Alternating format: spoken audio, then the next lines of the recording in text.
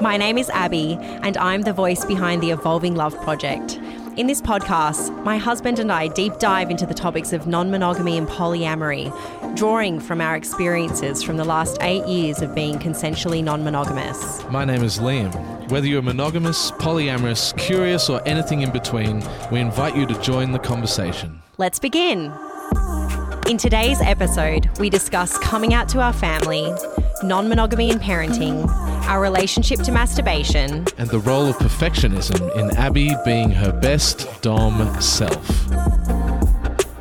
Here we are, finally, on to episode 6 of our podcast. We had a bit of a longer break in between episodes, but we're super excited to be back on. We've just been very busy with life, work, different things, a bit of cheeky field research as well. Yep, doing our due diligence for all the listeners out there. Exactly. A lot has been happening, but we're happy to be here. We have a really exciting episode today. We have some amazing questions that have been sent in to us, so we're going to play some of these voice memos. We are. We're going to get into these questions, have a little chat about them. They're all very different to each other, so it's going to be exciting to get amongst it. Yeah, I'm excited. Let's go. Question number 1. Hi, I really enjoy your podcast, and I have a couple of questions from a parent/grandparent point of view. I'm wondering if you have any advice for couples who are about to discuss their open or polyamorous relationship with their own parents and extended family, and maybe what your own experience of this is, and whether you've got any suggestions for how best their own parents could support their adult children in their choices. Amazing. That voice is very familiar. Are you going to share, Liam? It is a little familiar, and full disclosure, that is my lovely mother who has submitted that question. What a legend, and thanks for chucking it in there. She is an absolute legend. I love that she's been listening to the podcast. She's completely up to date with the episodes. She's a full supporter and on board, and it's really amazing. And I guess we should talk about, this is going to bring up the discussion around how we came out to our parents. Because we've been out for about, almost a year. Well, with your family, yes, but I actually had told my parents 4 years ago. I told my mum when she came over to New York for my 30th birthday celebrations, and I was pregnant at the time, and I wanted to let her know because some of the people who were going to be at the party were people who we were close with and sort of lovers with. Not that it was going to not that she would be particularly aware of that, but I just felt like sharing that with her. Well, there was a potential chance. I know that we'd talked about the potential chance of coming up and giving a little kiss on the lips, and her being quite confused at the sight of this. Oh, amazing. I don't even remember that, but I remember the conversation that I had with my mum, and I feel really fortunate in that my parents, they have a lot of, love and respect, and have a very open heart for me living my authentic life, and as long as I'm happy and not hurting anybody or myself, they're in full support. So when I told my mum, she was just really intrigued and just asked some really interesting, specific questions, which I sort of tried to navigate without sharing too much. But she was just really interested in it, but also she was very much like, oh, well, this doesn't really surprise me. You two are really out there. You've always been, you're a very, what did she say? She was like, you're very a very happening couple. Yeah, she calls us a happening couple. She's like, you guys are, happening. And definitely happening. She's like, I always think that Liam has like a twinkle in his eye or something. Like, it's so funny. So there you go. Can you remember what one of the questions were? You dangled the carrot just then. Yeah, she was very much like, okay, does this mean that you're just with women, like if you're are you non-monogamous because you're bisexual and you want to be with other women? Like, what does it actually look like? She was like, oh, but of course Liam's not with other women. And I was like, yeah, he is. And she was like, oh, wow, okay, well, but I know he's very in love with you and I can see that, and you're having a baby. And I was just like, yeah, of course, like that doesn't change anything.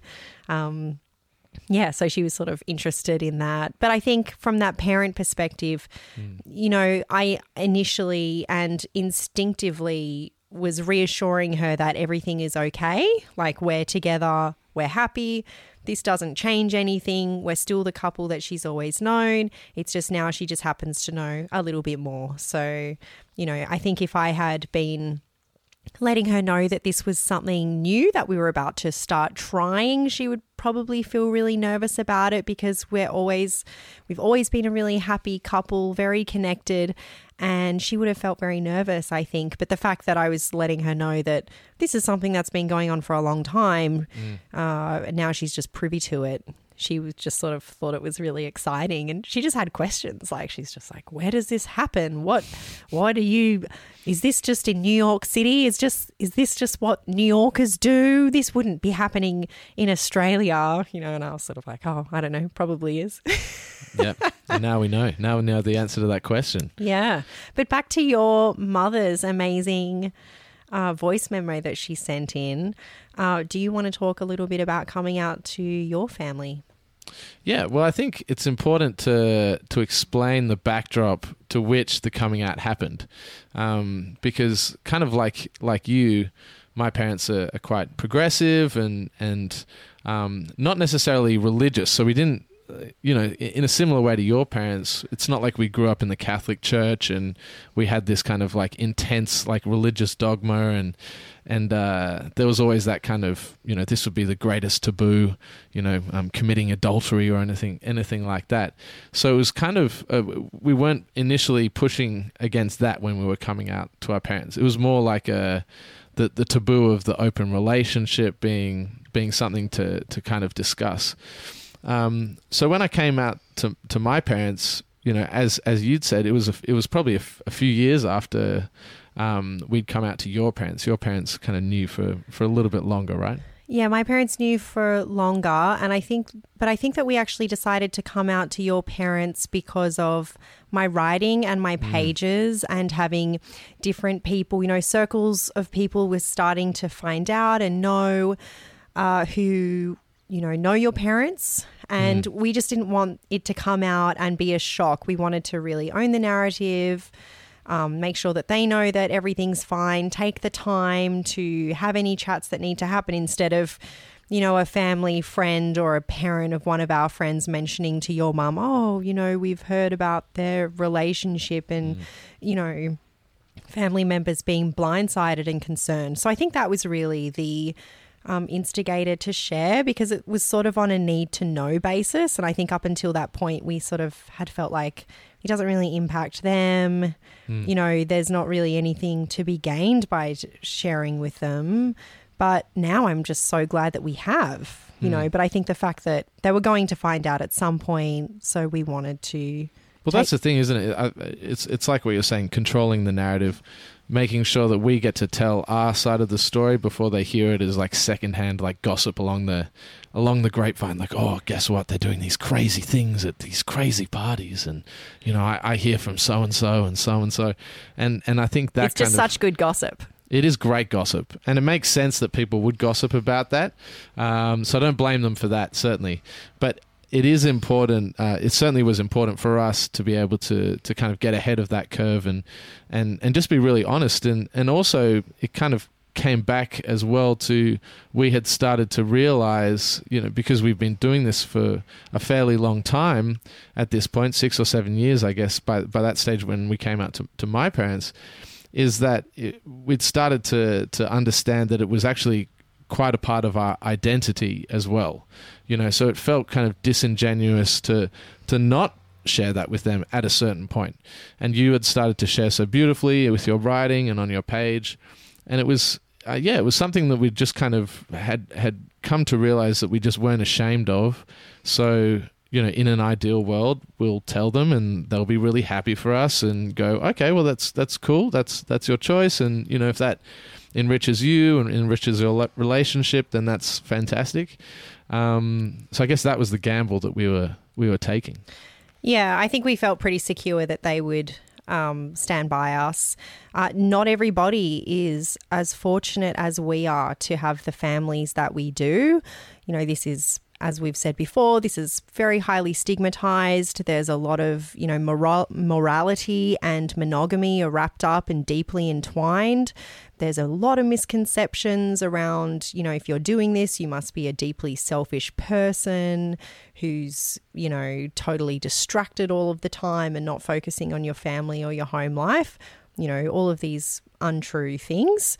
And so, we were nervous to share, but we knew that they know who we are and they know how much we love each other and all of that. So that was really good. But I guess the question was about, how can parents be supportive? So I would just say, just really, the way that, I remember when you told your mom, I think you told her over the phone, but then you went out for lunch with her the next day and continued the conversation. She was a bit concerned at first, which is completely understandable. I remember she had some concerns around, our relationship security and the security that we have as a family. We are parents, because it's very normal that, hearing this could trigger something along the lines of, well, if there's going to be other people, that means there's, it can trigger feelings of affair or the beginning of the end or something like that. And I think she was just so open to hear and learn, and then just got on board with, she started following my page and reading about it, and, she's never overly, she doesn't ask us very private, intimate questions, but has a very open curiosity to it. And I know that now if we ever wanted to mention something, we would be able to. One of the key things that she asked me initially was, it was about concerns around parenting and kind of polyamory or open relationships. And I think that was what we then had these big discussions to clarify, just reassuring her that, no female partner is going to come in and replace you. And then suddenly we've got a new family unit and there's instability for our son and anything like that. And I think those kind of worst case scenarios in her mind were kind of, were really helped by just discussions. And that's something as well is that from a parent's perspective of someone who's coming out to them as polyamorous, or if you are coming out to your parents, is having those conversations. They are uncomfortable conversations because they're just new types of conversations to have. It can get awkward. It can definitely get awkward, but if everyone's open to having these conversations, it's just really great just to kind of jump into the awkwardness kind of face first, and just really answer the questions, even if certainly some of the questions for me, I could easily have gone, oh, that's just insane. Like, of course I'm not leaving Abby for, for another partner. But to be able to really just kind of put those kind of fears to rest in the mind of the parent. I think it's really healthy to be able to have those really kind of open lines of communication and honest conversation.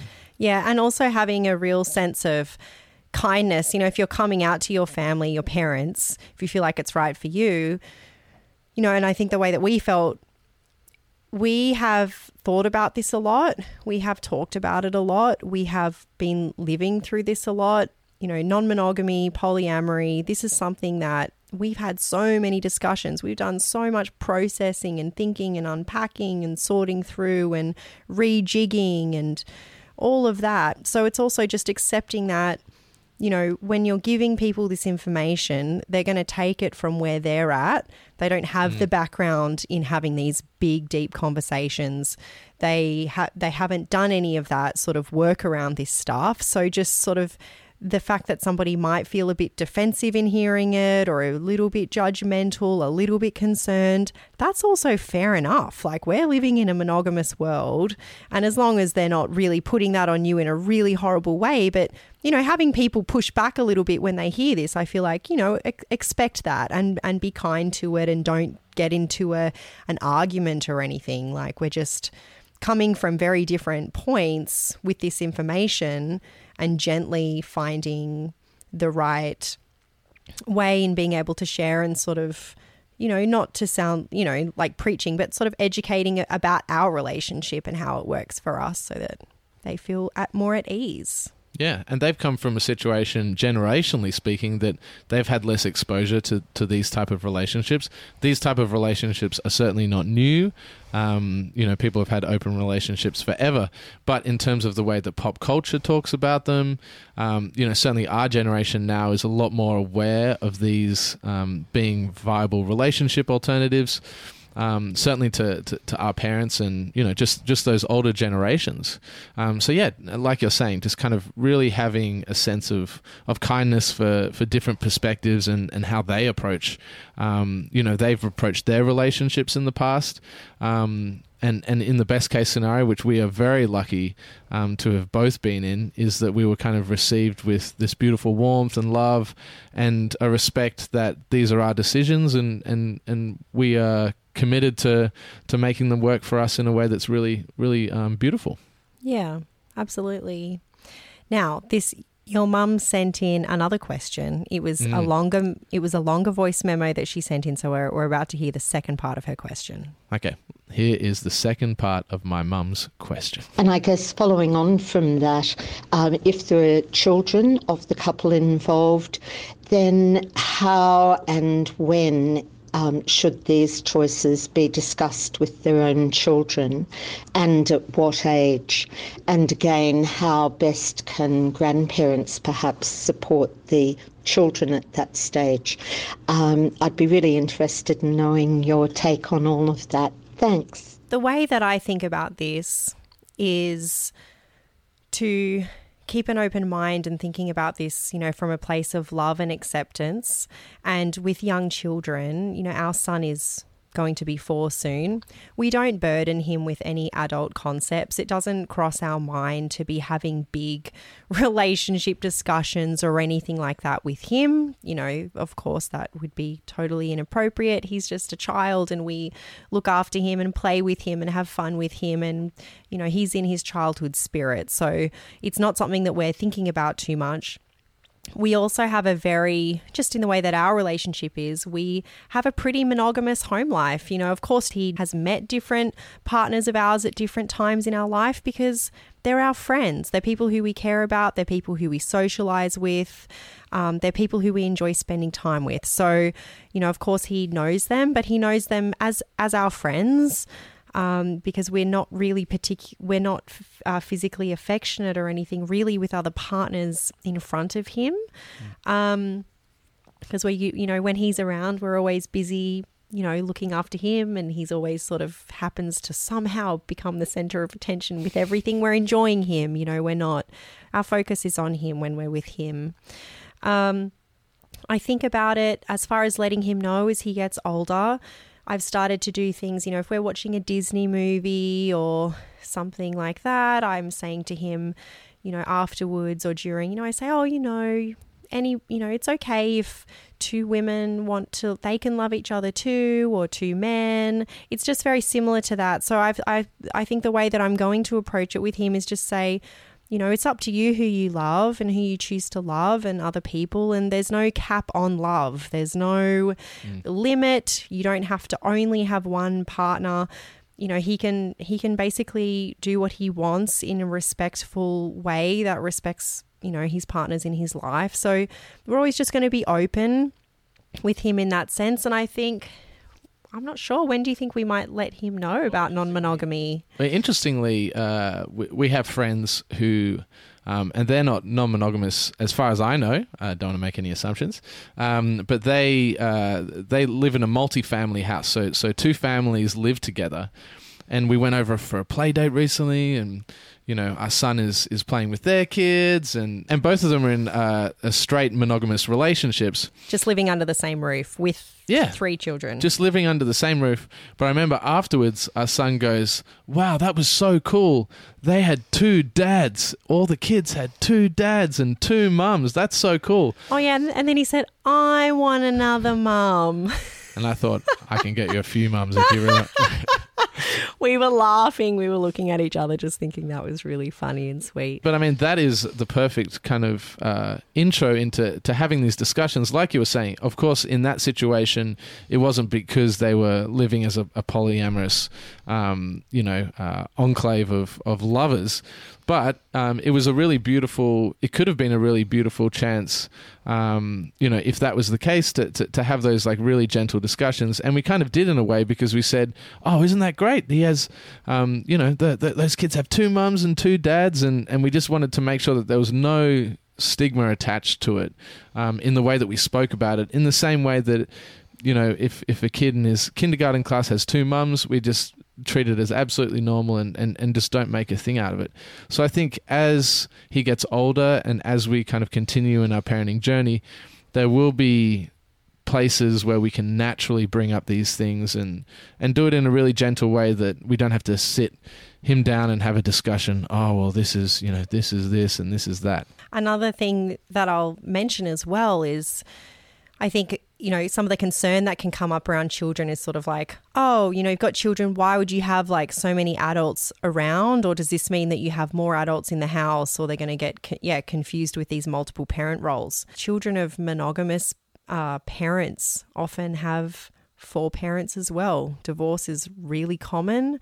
It's very normal that children will end up having 2 households that they go to, and not everybody is getting along. And there's that aspect as well. So it's sort of like, this isn't something that's specific to non-monogamy. It's like in monogamous culture, it's completely normalized that children have 2 households, 4 parents, all sorts of things happening. So, and there's nothing wrong with that. It's like people have to make the best decision to honor themselves, to honor their family.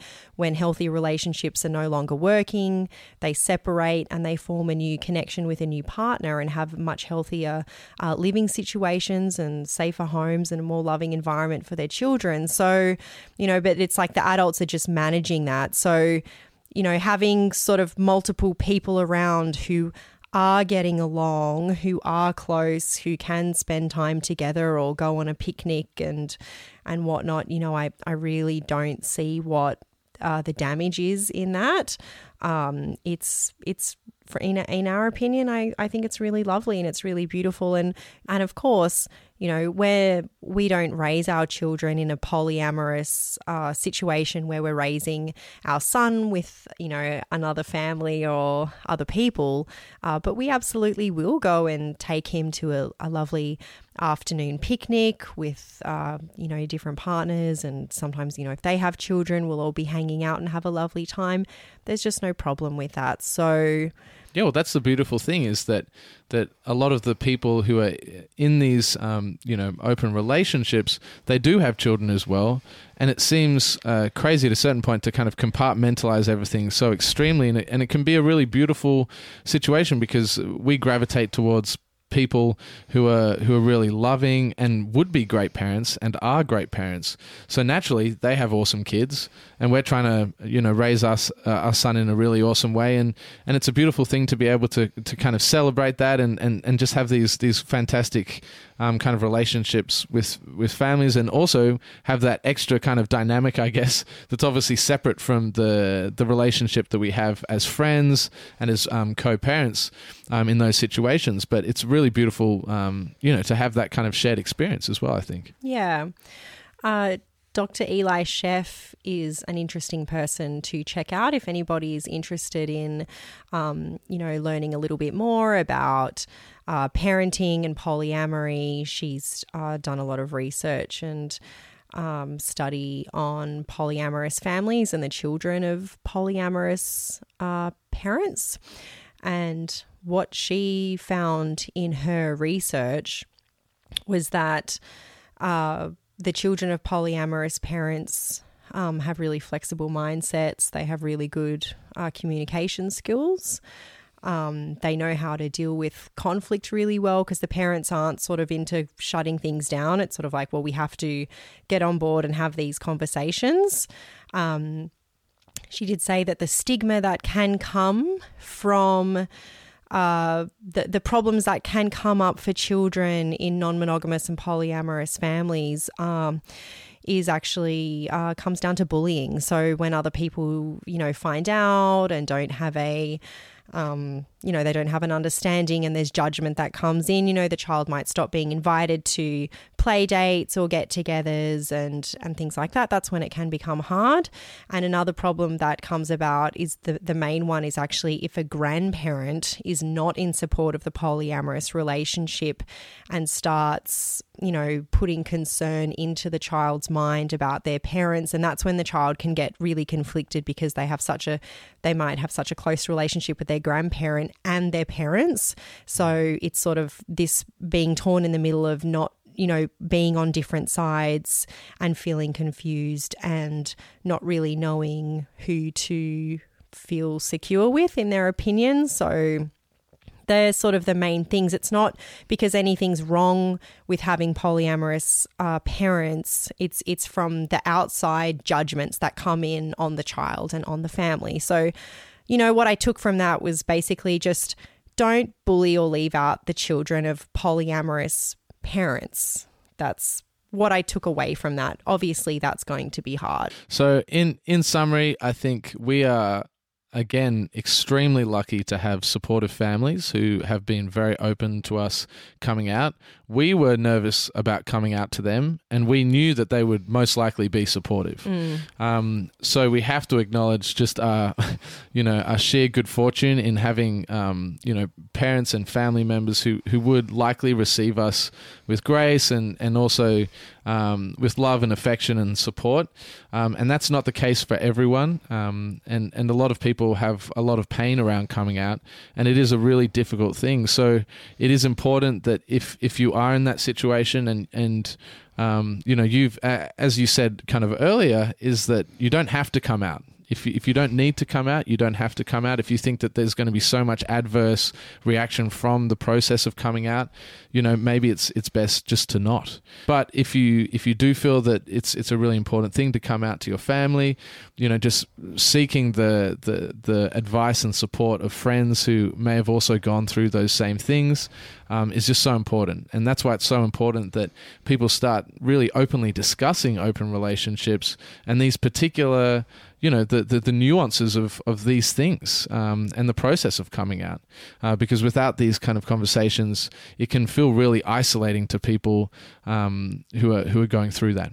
I feel really grateful and really happy with our decision that we decided to actually use our privilege to be able to come out. We're privileged in the sense that we can be ourselves, we can come out, we're still loved, we're not losing jobs, we are very secure. So that's a really privileged place to be in. And by us coming out and using that privilege helps to normalize this for other people. So, if you can come out, great. And if you can't, no pressure, no expectation. You have to make sure that, you're safe and you don't want to damage your relationships unnecessarily. I do want to jump in because when we first got into when we first started exploring open relationships, and we've always been really into podcasts, there is a particularly incredible podcast called That Couple Next Door.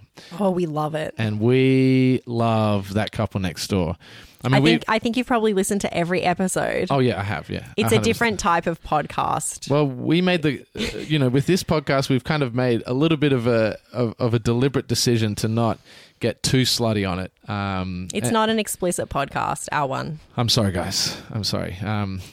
Maybe one day we'll do an XXXX rated episode and put it behind, it's going to be behind a paywall. Behind yeah, absolutely. But this particular podcast is really fantastic. And they've, I think, probably done maybe 85, 100 episodes. It's gone over a few years.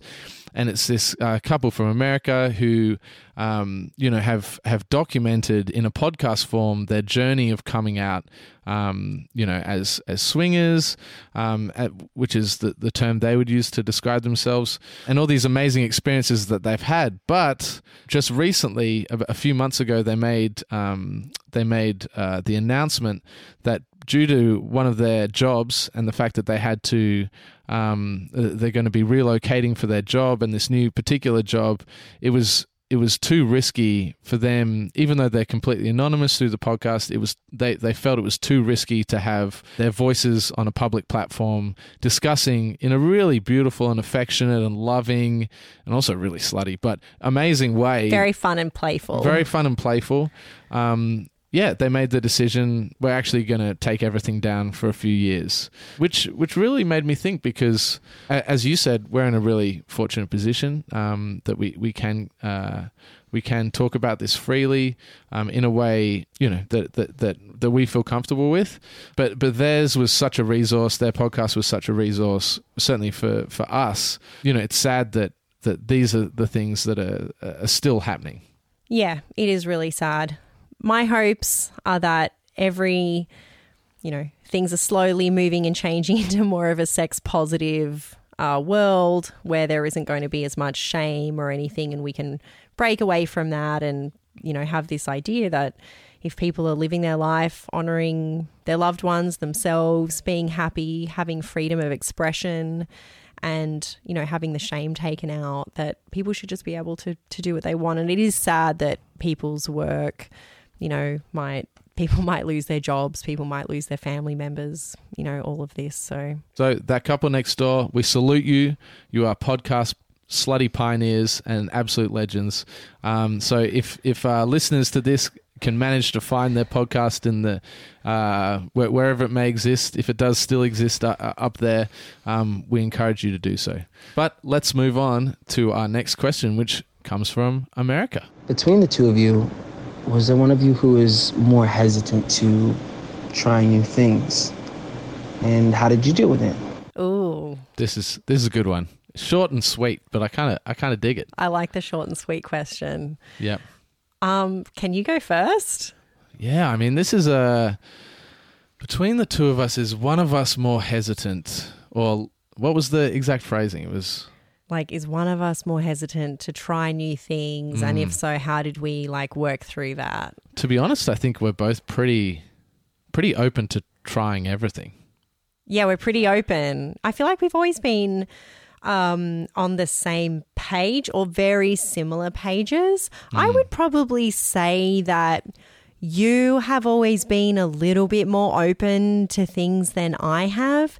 You've definitely, when we decided to open up our relationship, you just had compersion there at 100%, ready to go, really feeling amazing about it. And I felt amazing about it too, but was much more controlling and putting things in little boxes and, very specific and, which can be quite hard.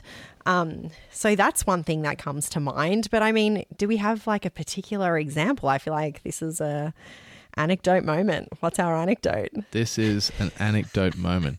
Well, it's funny you say about the same, us being on the same page. I feel like at certain points in our relationship, we've been on the same page, but maybe we haven't read the books that the other person in the couple has read. Like when we first got together, I think I was really open to exploring, different power dynamic stuff and all of that kind of thing. And it's something that I'd checked out a lot before, but you hadn't necessarily kind of experienced a lot of that stuff or kind of participated in a lot of that stuff in some of your previous relationships.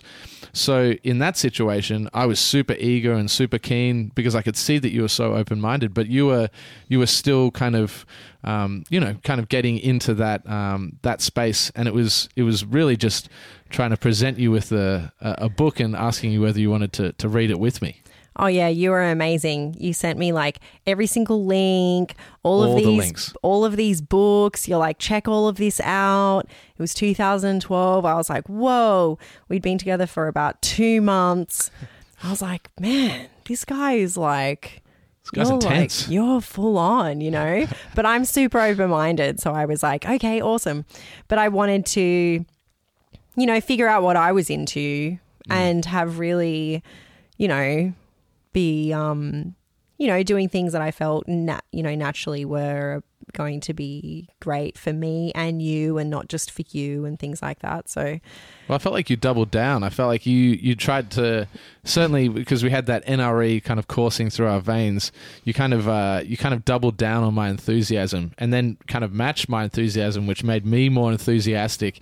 And ultimately, it kind of was this volcano of enthusiasm and eroticism that kind of fueled the start of our relationship. I think I became a little bit competitive with myself. Like if we were sort of talking about BDSM stuff or whatever, an example, you know, just say I was going to get into some domination. I was like, great.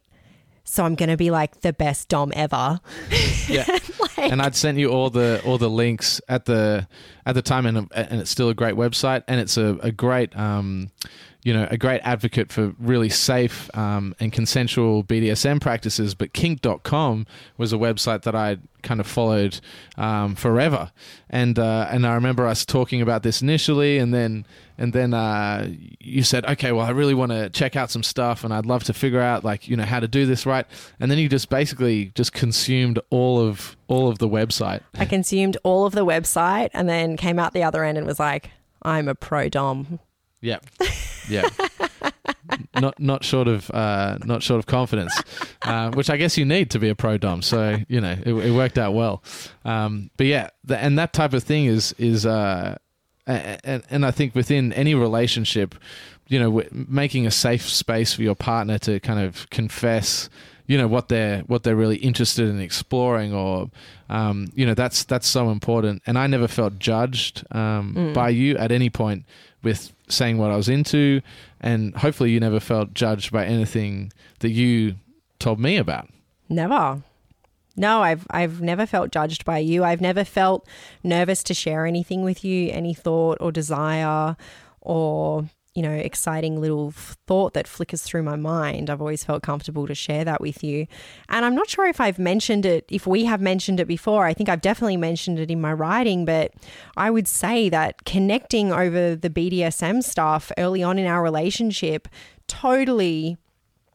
I feel like totally was part of the way in which our non-monogamy has been made possible as far as communication, like to be able to share such private, personal desires and interests in that very vulnerable way. You know, like any conversation that came after that was sort of, you know, far easier. And I know it's, you know, I think easier than it would have been if we hadn't have had those sorts of connections with one another and held each other safe in really intimate ways, and you know, physically and emotionally and all of that. It really made the non-monogamy stuff more approachable and possible for us. Yeah. And also taking that sense of enthusiasm just in fantasy, because the enthusiasm doesn't have to be an enthusiasm for something that's definitely going to happen. You know, we can share a fantasy with each other that might feel a little extreme or feel a little crazy or out there, but because we know that it's just going to stay in fantasy land, at least initially, unless we felt really comfortable exploring that, you know, it allows us to kind of have this free range of imagination and sexual exploration in a really safe and you know, caring environment between each other. Mm-hmm. And that's something that we have worked really hard to cultivate, and I think something that's a really great thing for any relationship to kind of possess. We, on the topic of fantasies and having things stay in fantasy land, we still have some fantasies that have never been acted upon. They've never become a reality. These are fantasies that we've had, you know, one in particular for 10 years, and we keep coming back to it, and we're just happy that it lives in that space. We don't have to act it out just yet. You know, it's the clown fantasy, right? Nothing wrong with the clown fantasy, but so those big noses, those big red noses. It's not. It's gets you every time, babe. It's definitely not that. But I think it's like the imagination is so important. It's such a powerful tool and such a safe space to indulge in any way with the BDSM stuff or the non-monogamy stuff. I feel like you can totally indulge in the non-monogamy in your imagination without having to actually, act on it and make it become real. So, and in some ways, that's the best place to begin. Making it real doesn't necessarily, getting to that stage quicker doesn't make it a better experience. I think in a lot of ways, strengthening through fantasy before anything happens in reality is just such a powerful way to kind of explore some of your own emotional responses to it and whether you're comfortable with things. Because if you're not comfortable with something when it's discussed as a fantasy, in reality, it's very unlikely that it's ever going to be a situation where you go, oh, actually, but in reality, that was great. Have we veered from the question? Do you think we answered it sufficiently? Ooh, that's a great question. I feel like we just got like clowns and big red noses and BDSM and kink.com. I mean, dear listener, if you have any specific clown fantasies, write them into us because Abby would love to read them. No, I think the essence of the question was, do we have differing kind of levels of exploratory kind of veerings? And I think, we're lucky that we do have we're both very open-minded and we both really like to experiment and we've only got one life. So, give everything a crack. Give it a crack, baby. Give it a crack. Okay. Well, in the spirit of giving it a crack, we're going to go to our next question. That's an awful segue. The podcast gods are looking down on me with disdain right now. But we're going to go to our last question. And this also comes from America. I just wanted to start off by saying the podcast is courageous, genuine, and honest. And though I don't currently practice non-monogamy myself, your candor and evolved way of being has opened my soul to the different forms of love, relationships, and sexual expression. So my question here, what I wanted to share is that as a child, I always wanted to stay under the radar. I fulfilled that good girl role within my family and followed the rules for the most part and lived a life that was very achievement-oriented. Masturbation during my early years and early adulthood were more about self-soothing. And in partnerships, I tended to deny myself self-pleasure because I had this idea that I needed to hold out or give myself fully to my partner. It also meant that if and when I caught my partner masturbating, I took it more personally than I should have. It started to make me feel neglected and insecure and angry.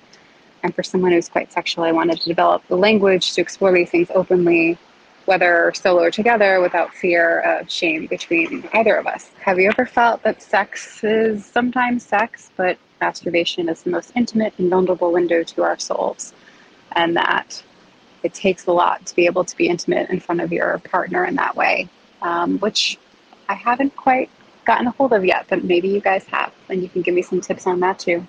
Amazing sharing and beautiful question. Amazing question. I feel like this is really interesting. The topic of masturbation, I feel like this is something that often comes up in my groups of friends, my groups of monogamous women who I am friendly with, and we have conversations about, our intimacies, our relationships. And for me, it always comes back to autonomy and being in sexual energy with ourselves and not feeling sort of possessive over our partner. I sort of feel like, this idea of feeling like our partner should be giving us their sexual energy and not to themselves. These are sort of fundamental ways of looking at autonomy and body and self-connection. I'm of the personal belief that my body is my body. My sexual expression is my sexual expression. Your body is your body. Your sexual expression is your sexual expression. And I'm such a firm believer in, masturbation is healthy. It's wonderful. And I feel like the more that we can be in our own sexual flow with ourselves, the more open we then can be with our partner.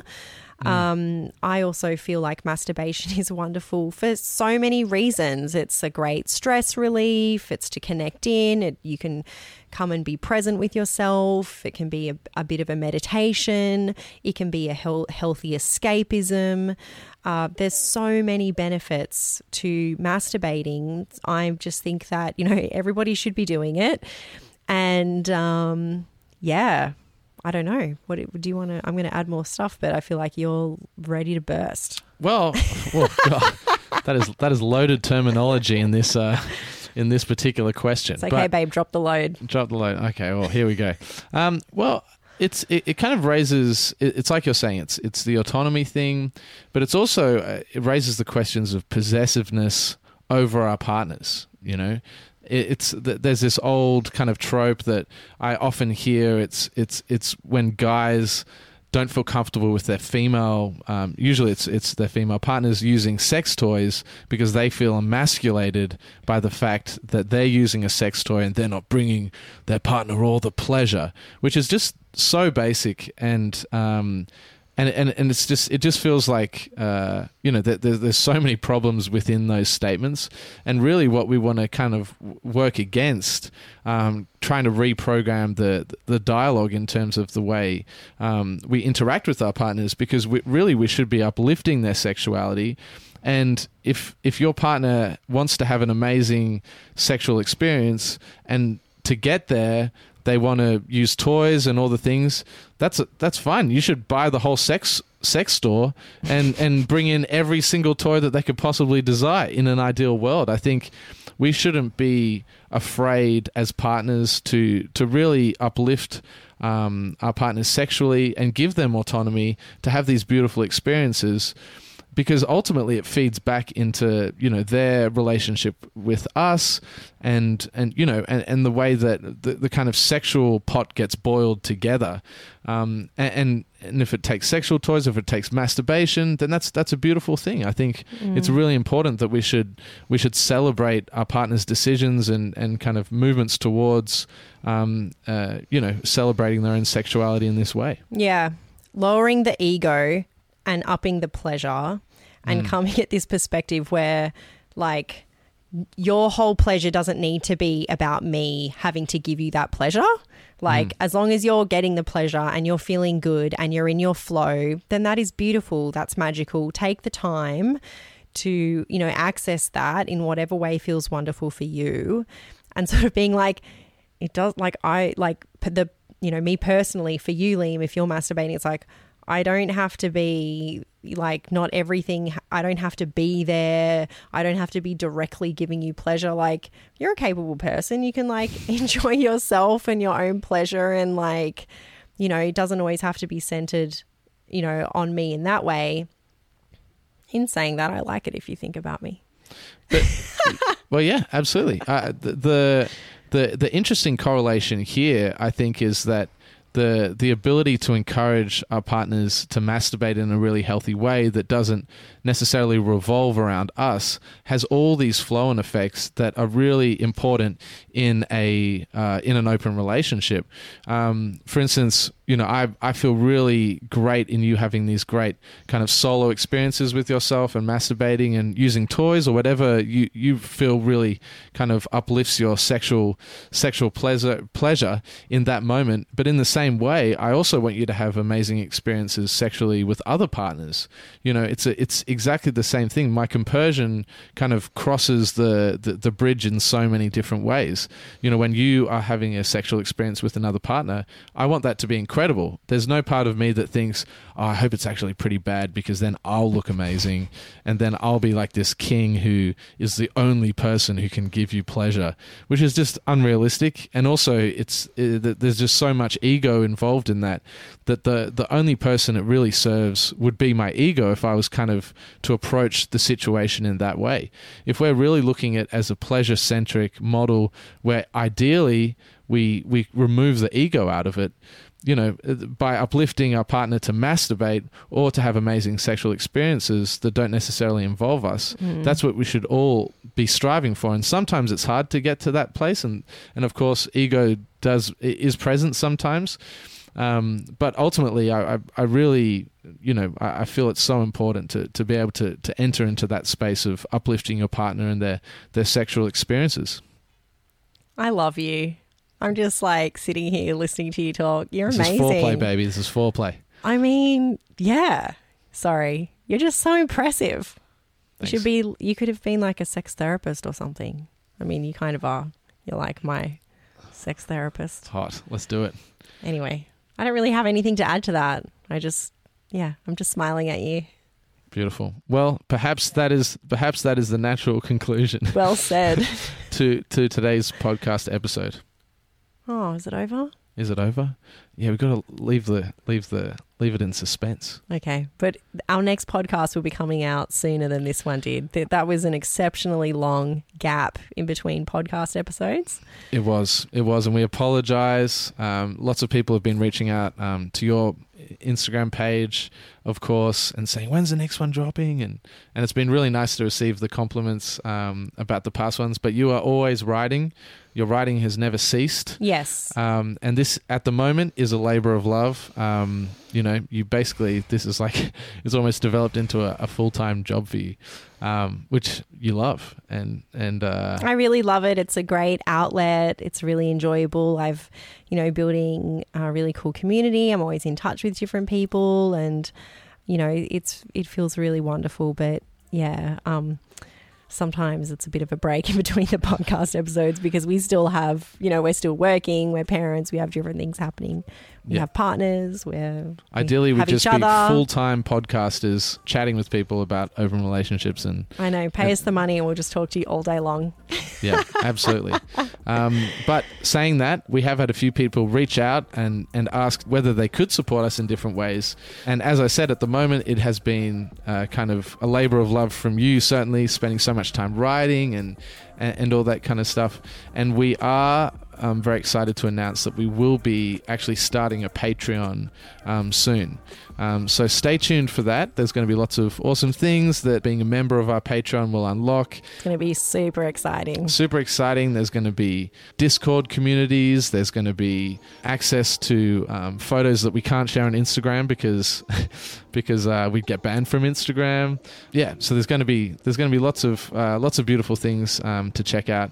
And if you would like to support us there, we would love to have your support. Yeah, and there'll also be, I'm really excited about it, we're going to have some cool, behind the paywalls, we're going to have some cool erotic stories as well, which is going to be really fun. Yeah, you'll be sharing some of your erotic writing, which is rather exciting, and it's great that you'll be able to put it out into the world. Yeah. So we are really excited to share that, and stay tuned. We'll be announcing that on the Instagram page when that's all up and live. Thank you so much for listening to this episode. We can't wait to record the next one.